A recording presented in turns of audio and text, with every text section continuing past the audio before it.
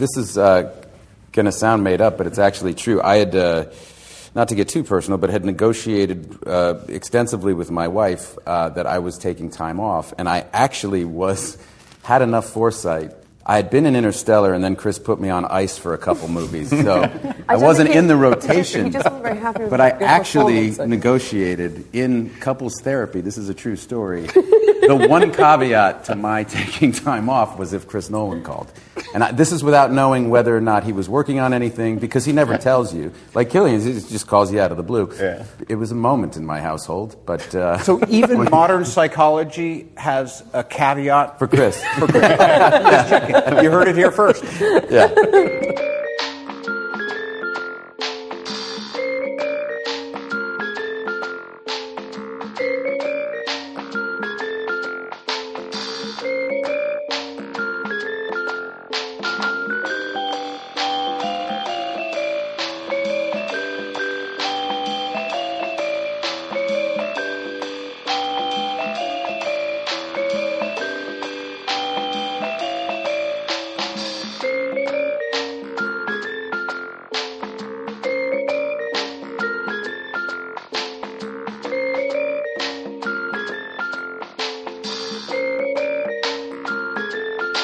Welcome to Trilogy in Theory. My name is Webb, and this is my co-host Mike, and we wrap up our trilogy this month with what we are dubbing as the Objects of Terrible Power. And I'm very excited to be talking about a new release. We're talking Oppenheimer, the latest Chris Nolan film. And before we even get to this, I know, Mike, that you are not a fan of biopics. Correct. And so I was kind of surprised that this one ended up on our slate. Is there a biopic out there that you do like? I'm not going to say it's definitive, but one that comes to mind, if you're putting me on the spot, is Without Limits, which is about the runner, the track star, Steve Prefontaine. And there was two Steve Prefontaine movies. It was the Armageddon Deep Impact sort of effect, also in the late 90s. And this one, Without Limits, I believe was the Robert Towne one, and it starred Billy Crudup, and the other one was, I believe, Jared Leto, and I did not care for that one, if I even watched it, or if I just said, I only need one Prefontaine movie, and I chose correctly. So that is to say, probably if I don't know much about the person, I tend to enjoy the filmed version of their lives more. I also don't really want too much of their childhood. I can't stand it. Like, if there's someone that I do deeply respect, I don't know, if there's a book on Richard Linklater or something, I'll play to our fans who love when we do Richard Linklater movies. They also love when we do Woody Allen movies, but I can't say that. So if I'm reading a book on Richard Linklater, I really don't give a fuck about what he was doing when he was 6 to 8 years old, because I tend to think that all kids do the same stuff. 6 to 8, unless they were Doogie Howser, they were kids, whatever. I know that goes against our other movie god, Quentin Tarantino, who would tell you that he had a definitive list of his favorite films at the age of 6 or whatever. Oppenheimer suffers a little bit of that. It starts with not getting along with the teacher and let me poison the apple or whatever. And I hated that. Hated it. I'm like, oh god. And it thankfully doesn't go on for very long. But you're right. Normally I do not. I think Oppenheimer probably falls in the Without Limits category, and I didn't really know too much about the man, so that was going to be fun, or as fun as creating basically worldwide paranoia and devastation for certainly Japan can be. If you're talking about Bohemian Rhapsody or the Whitney Houston thing they did, I don't care. Man, they were famous. They were famous, and they made a lot of cool music, and that's. I don't really need to see 2 hours of that necessarily. And if you have anything that's revealing or shocking, I feel like it's kind of like stepping over someone's grave at times. It's being a little trashy. What's not trashy is Florence Pugh naked. That's not trashy at all. Agreed. I agree. I don't think that I even knew that she was in this movie, and I was like, oh, okay, I get to see some Florence Pugh. I didn't realize how much Florence Pugh I was going to see. So that was very, it was a gift from the gods. Awesome scene. Although I will say, as much as I enjoyed it, it really felt out of place. Nope.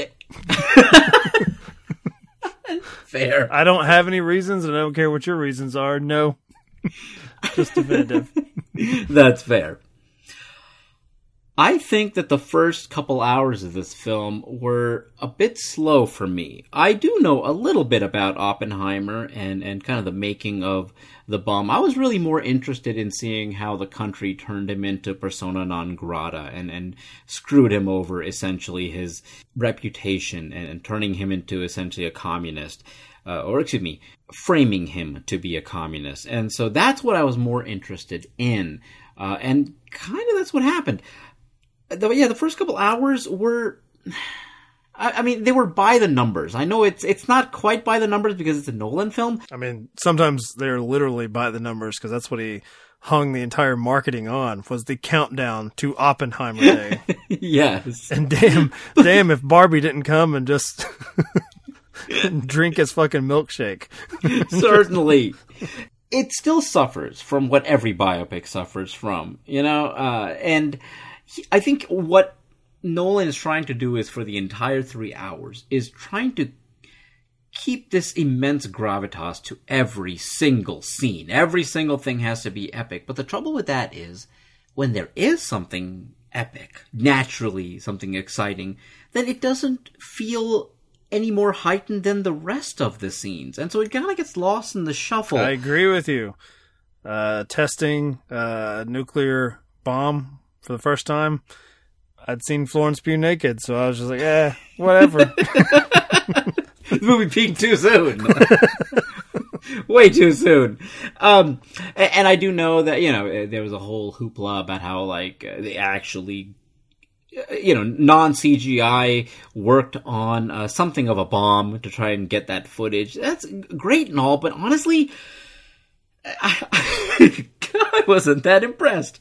There's a 1981 TV documentary called The Day After Trinity that's quite good. It's like 90 minutes long, and it does what Oppenheimer, I think, is trying to do. But it does it more effectively because it's ultimately a documentary, and you actually get to see, not him, but Frank Oppenheimer, his brother. Half the time, Nolan. A man who loves his stopwatch. Come on now. And you get actual footage of a nuclear test, and I mean, that's great. I'm glad that he could recreate it all, but to see actual footage of this shit is haunting. You actually get to see Japanese people who had suffered through it and trying to put their lives back together, dealing with the injuries, and that's the kind of stuff that wasn't in Oppenheimer. Granted, we got a great shot of Cillian Murphy really distressed at seeing footage, but we never got to actually see the footage, so I do wonder how responsible that is to really show the consequences of the bomb. So for me, this project felt very much kind of like, Nolan's take on a biopic, but I don't think he's playing to his strengths in this movie. Wait, are you saying it doesn't have Batman in it? So Nolan's not doing what he should be doing? Not at all. This isn't The Prestige. I think people are claiming this as, I think, the best Nolan film. Well, at least a lot of people. I've been seeing it very high on the list. I did watch a bunch of Nolan films leading up to this just because I was like, let me get in the mood. We already talked about Interstellar and a few other things. So I was like, let me bust out Memento and Insomnia, something I haven't seen in a long, long time. The Prestige, I haven't really revisited in some time either. And so I was happy. Spoiler alert. 2 out of those 3 are on our schedule for the rest of the year, so we know how to double dip. And hopefully the numbers will follow. Hashtag Oppenheimer, even though it has nothing to do with the episode. So yeah, I felt kind of on the outside looking in with a lot of the reports of like, oh, this is his best thing. This is his masterpiece. Is it? I don't know.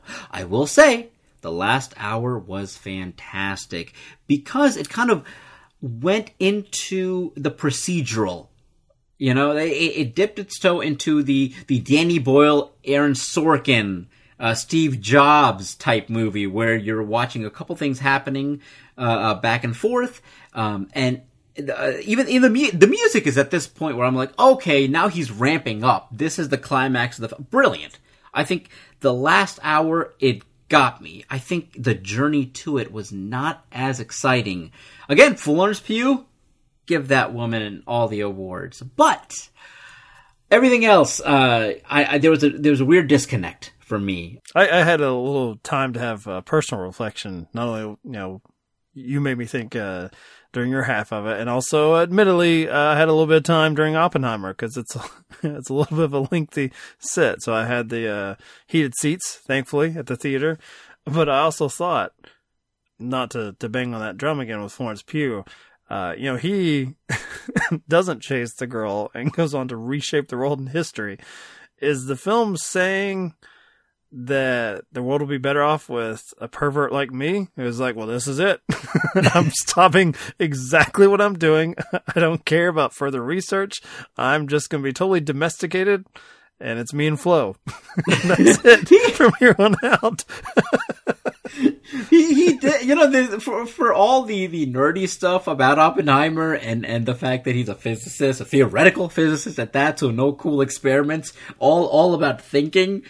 Boy, he's kind of a player, is he not? Like, they really leaned into that. Yeah, I guess that's historically accurate to a point, although he was an odd-looking bird for sure. I mean, he looks more like a serial killer than Lothario. He's got those piercing eyes. And I don't know if it's like, Norm Macdonald has a bit that if you look at any sort of old-timey photograph, that the person either looks really like annoyed or like surprised. And like, so that's all I was seeing was like, American Prometheus, the cover or pictures of Oppenheimer. That's what he looks like. There's always sort of like paparazzi just like caught him as he's like, disrobed or something. So it's hard to gather, like, I guess how attractive people were at the time. But certainly in the film version, you have Florence Pugh and you have Emily Blunt, who you settle for. I mean, I'm putting that in air quotes. Emily Blunt, who is fantastic here, here in her role as the Homestead. And we talked a little bit on the Interstellar episode that I didn't really care for, like, the characterization or the way the Anne Hathaway role was written. Like, there's a philosophy that she has to sort of like present to our main character, but she has to look like an idiot doing it in Interstellar before he comes around, at the end. I think that for the most part is missing here. And I don't know if it's because we're using a real historical figure, and so we have the obvious hindsight of like, okay, once this process is done and once he accomplishes his mission, boy, did he make the world effectively a worse place. His dream of, if we create this, he knew it would be bad and devastating, but that it would be so devastating that any sane leader in the world would be like, well, we can't do this because then it's the end of us all. And he, I guess, had just too much faith in humanity or reason that people will do so. Thankfully, a lot of the, I guess, common sense is put in the words delivered by Emily Blunt here, who does have a fantastic, as you said, once you get into the procedural aspect, fantastic sequence of basically cut the shit, which I love. And if they're doing, the Oscars, I wish they would go back to doing the clips. That would be like an Oscar clip. Emily Blunt's sit down dialogue. I mean, I feel like a lot of the film feels very montagey.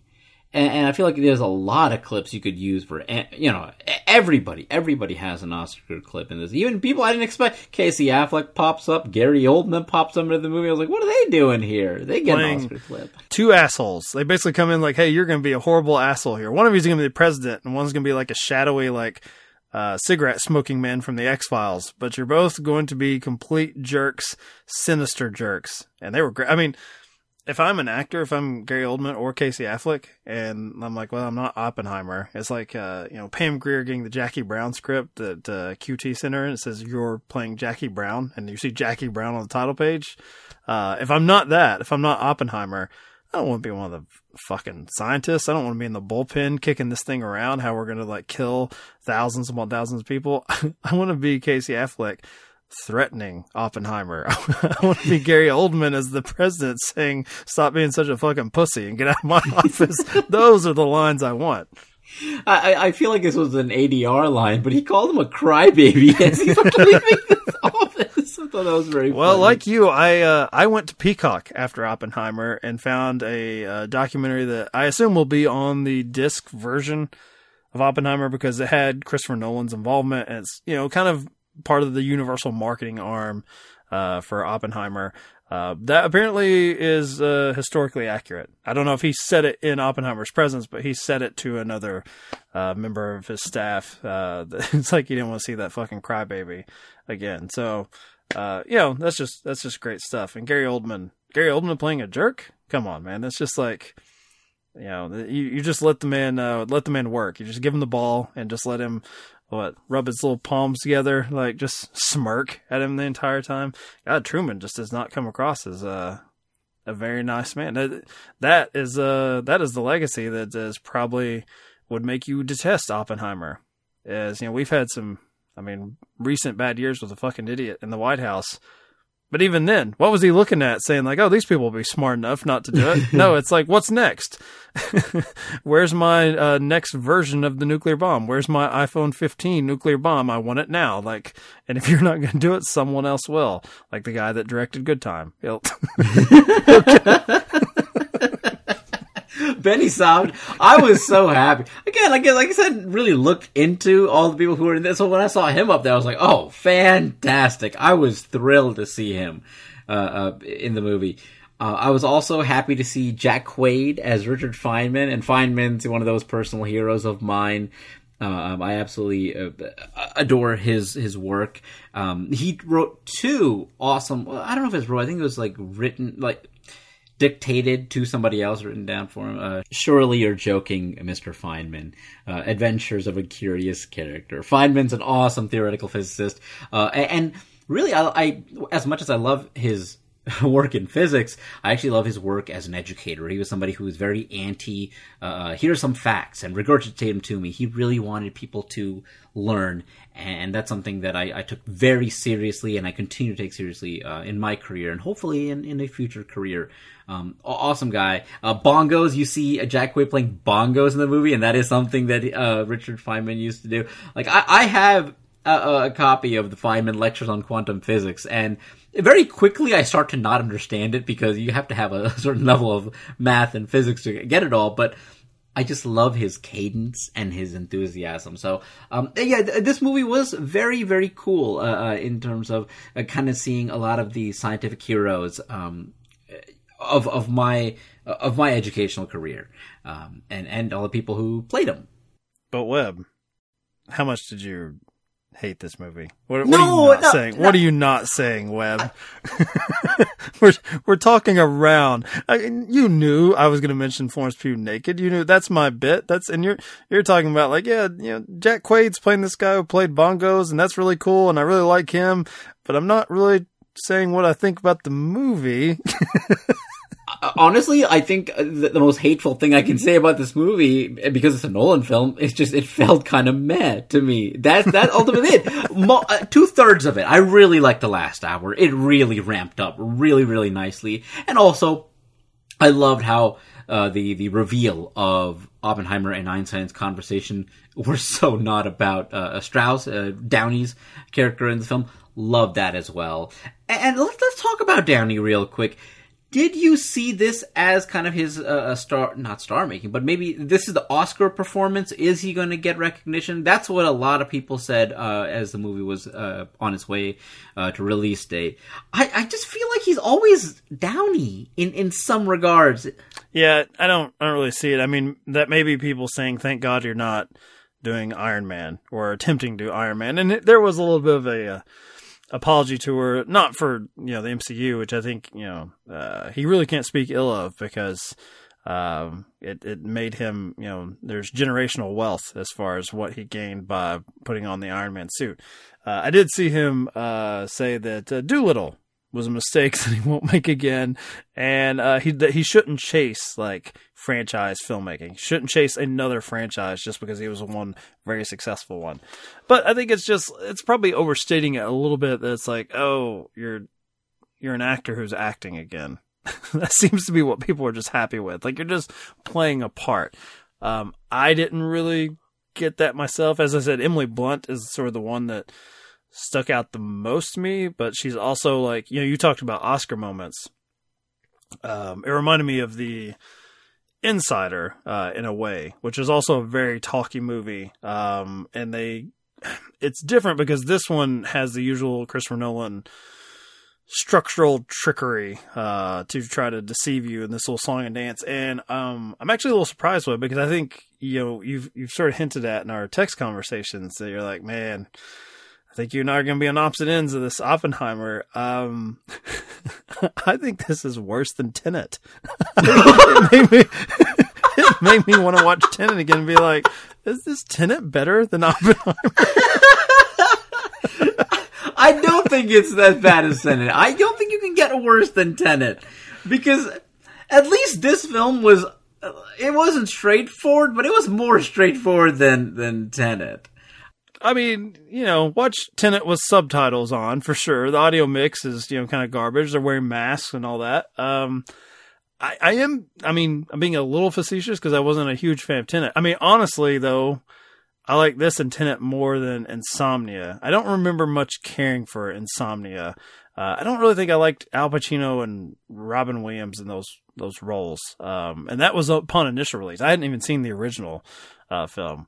And I'm not the world's biggest fan of Following, his first film, which, okay, that's on a very low budget, and it's hard to hold someone's first film, like, sort of against them, especially something like Oppenheimer, where he's demanding you see it in 70 millimeter IMAX. It's very different ballparks we're playing in.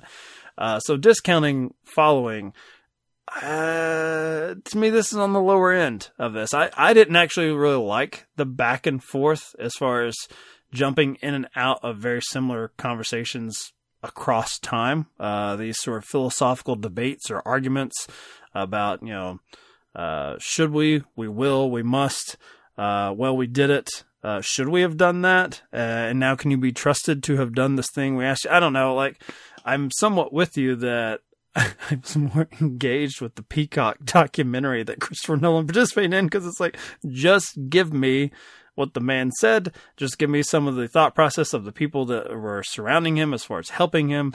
That being said, I admire Oppenheimer because I'm like, well, okay, it's going to be a very talky piece and you really amp it up. But even as I was experiencing it, I'm like, this feels like a little bit song and dance. And I can kind of see the strings of how you don't have full confidence to just have these people just sit in a room. You need to bombard us with the loud score.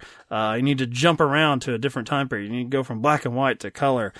Yes. I don't know. Like, if you're asking me right now, and granted, I just saw Oppenheimer a week ago, and Tenet I watched at home because I'm not a maniac trying to catch COVID during 2020.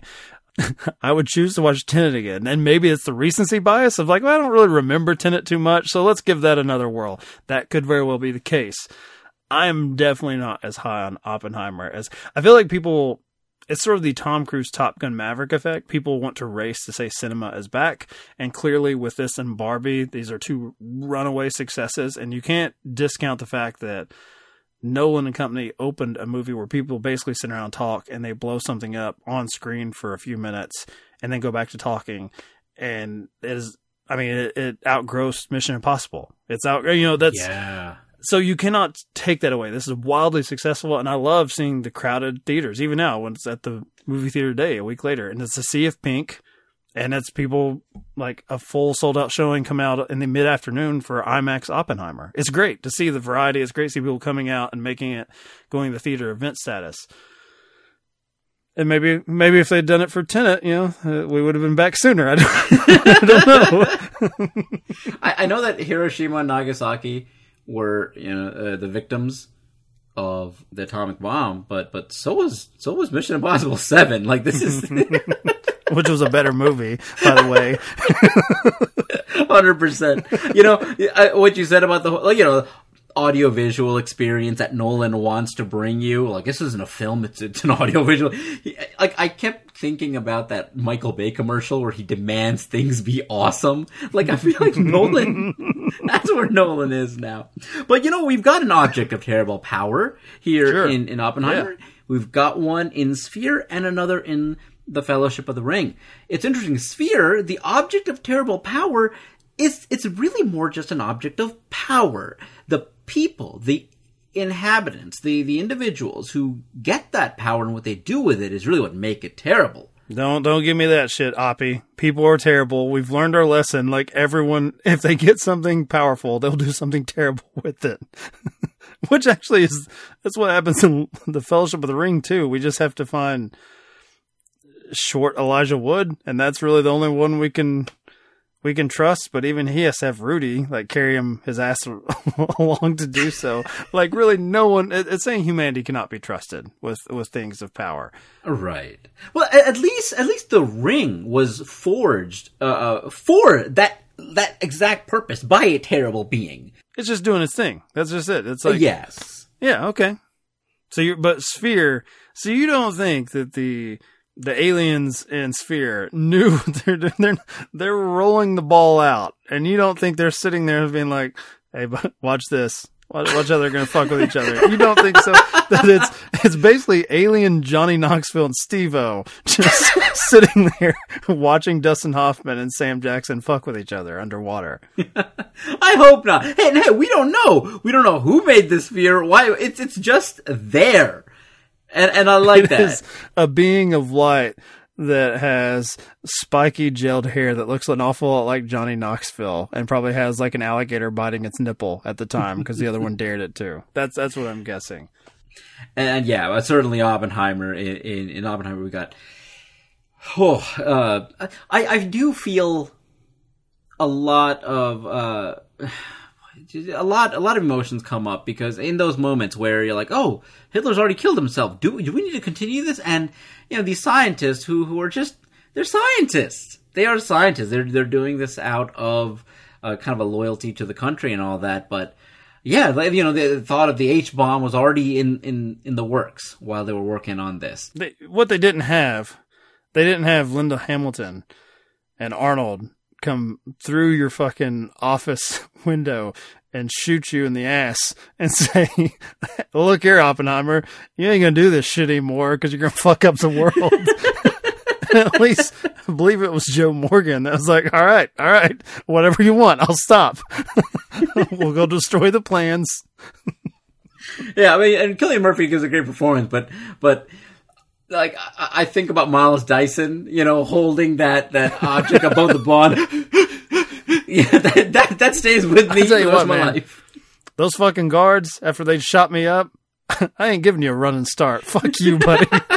I just want to look you in the eye before I drop that thing and take you out with me. Well, there you have it. I think the three films really do complement each other really well. They're three very different films. Which one do you like the best, Webb? Because you have two. You have one that's already a classic. There's 20 years, 2 decades for Lord of the Rings, Fellowship of the Ring, and I think it's safe to say another 30 years from now, it's still going to be seen as a classic. I don't know about Oppenheimer, but certainly right now, people fucking love it. But I know which one you love. No. And I watched Sphere again recently, but let me tell you something. Here's what I've learned.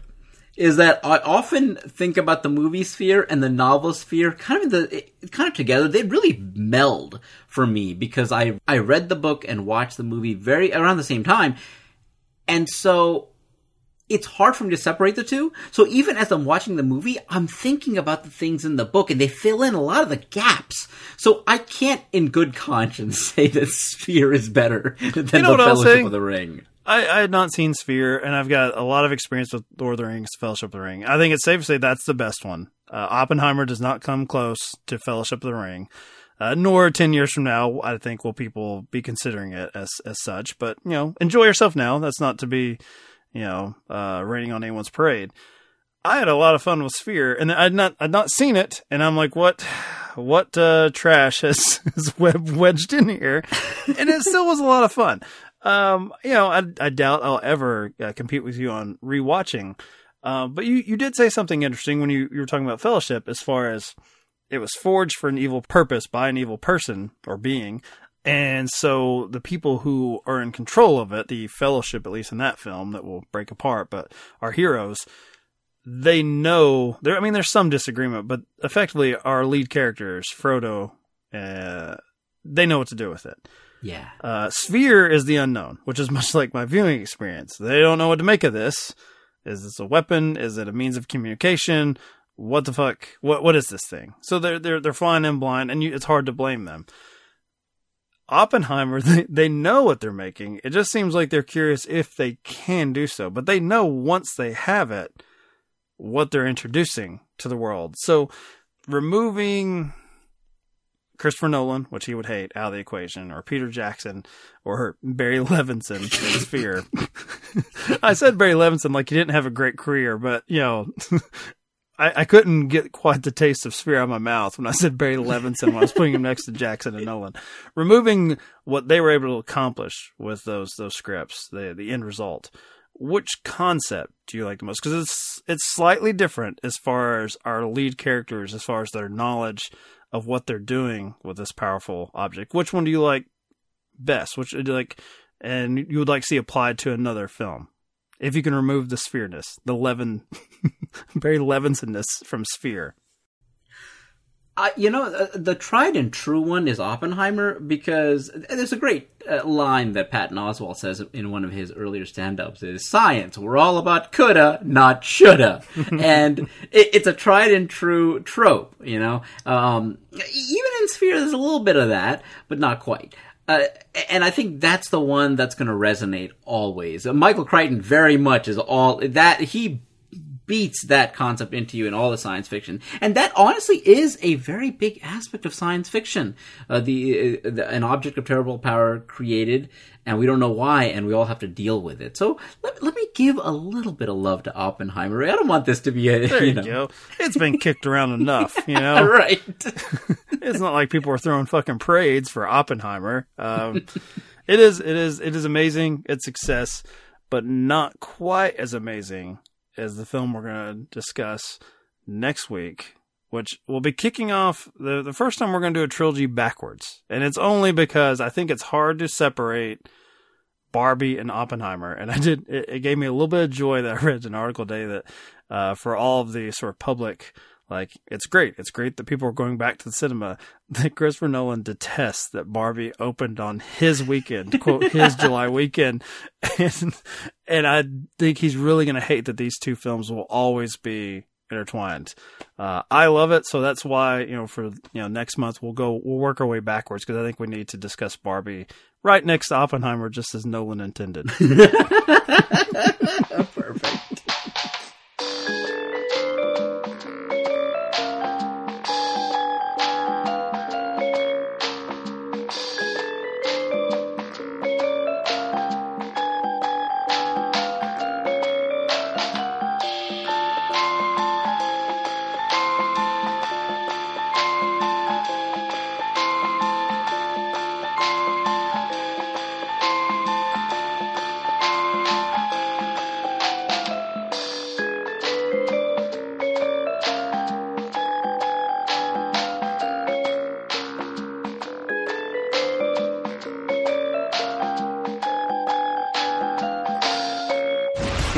Genius. Hi, I'm Michael Bay, director of Hollywood hits such as Transformers, and I demand things to be awesome. Awesome Pussycat. Awesome barbecue. Awesome pool.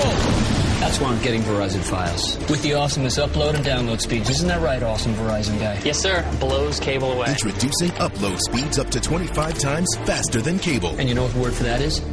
Awesome? Bingo. This is fiber optics straight to your door. This is Fios. This is big.